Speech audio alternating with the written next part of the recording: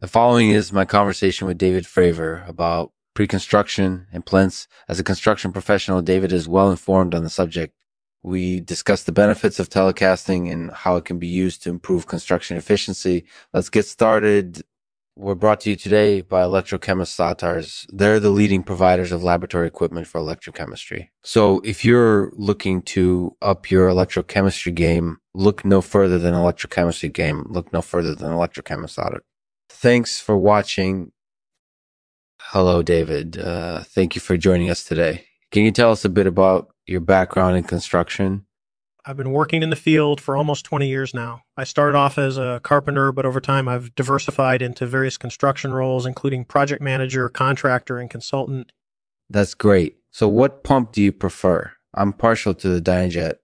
I don't even have a preference. I just think it's important to have options when it comes to pumps. Definitely. So tell us about pre-construction. What are the benefits of using it? Pre-construction is basically a preparatory phase that firms use to reduce the cost and timeline of a construction project. By doing so, they can make sure they're meeting all the necessary regulatory requirements, as well as reducing the number of changes that need to be made during construction. That's true. Thanks for shedding some light on the subject. So what do you think about plinths? Personally, I'm a big fan of plinths. They're a great way to improve construction efficiency. That's definitely true. Unfortunately, most people don't know about them. Why is that? I think the main problem is that plinths are often overshadowed by other innovations such as pre-construction and telecasting. But I think that's changing rapidly. You're right. With the growth of telecasting, plinths are starting to gain more attention. That's great news for everyone involved in construction. Well, let's talk more about that later on in the show. In the meantime, tell us about some of your favorite projects.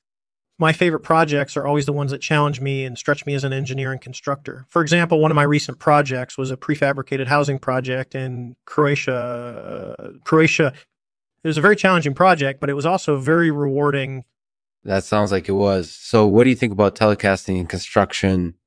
I think it's a great tool that can be used to improve construction efficiency. For example, by telecasting the on-site construction process, administrators can verify that all the necessary regulatory requirements have been met. This can save 163 hours in total, which is a significant amount of time. That's definitely true. With so much on the line, any saving is worthwhile. Thank you for joining us, David. I really enjoy speaking with you. No problem, Lexman. It was my pleasure. Thanks for having me. Thanks, Lexman, for the great discussion with David Fravor. He's an expert on pre-construction and plinths and gave us some great insights into how they can be used to improve construction efficiency. I'm excited to talk more about telecasting in future episodes, but for now, thanks for joining us. And to end this episode, I'll read a poem by David Fravor. Pre-construction, plinths, telecasting. These are all innovations that are changing the game. Their benefits are clear and concise, but their potential is much greater. Their potential to save time, money, and stress is undeniable. I'm excited to see how they continue to grow and how they can help us achieve even more.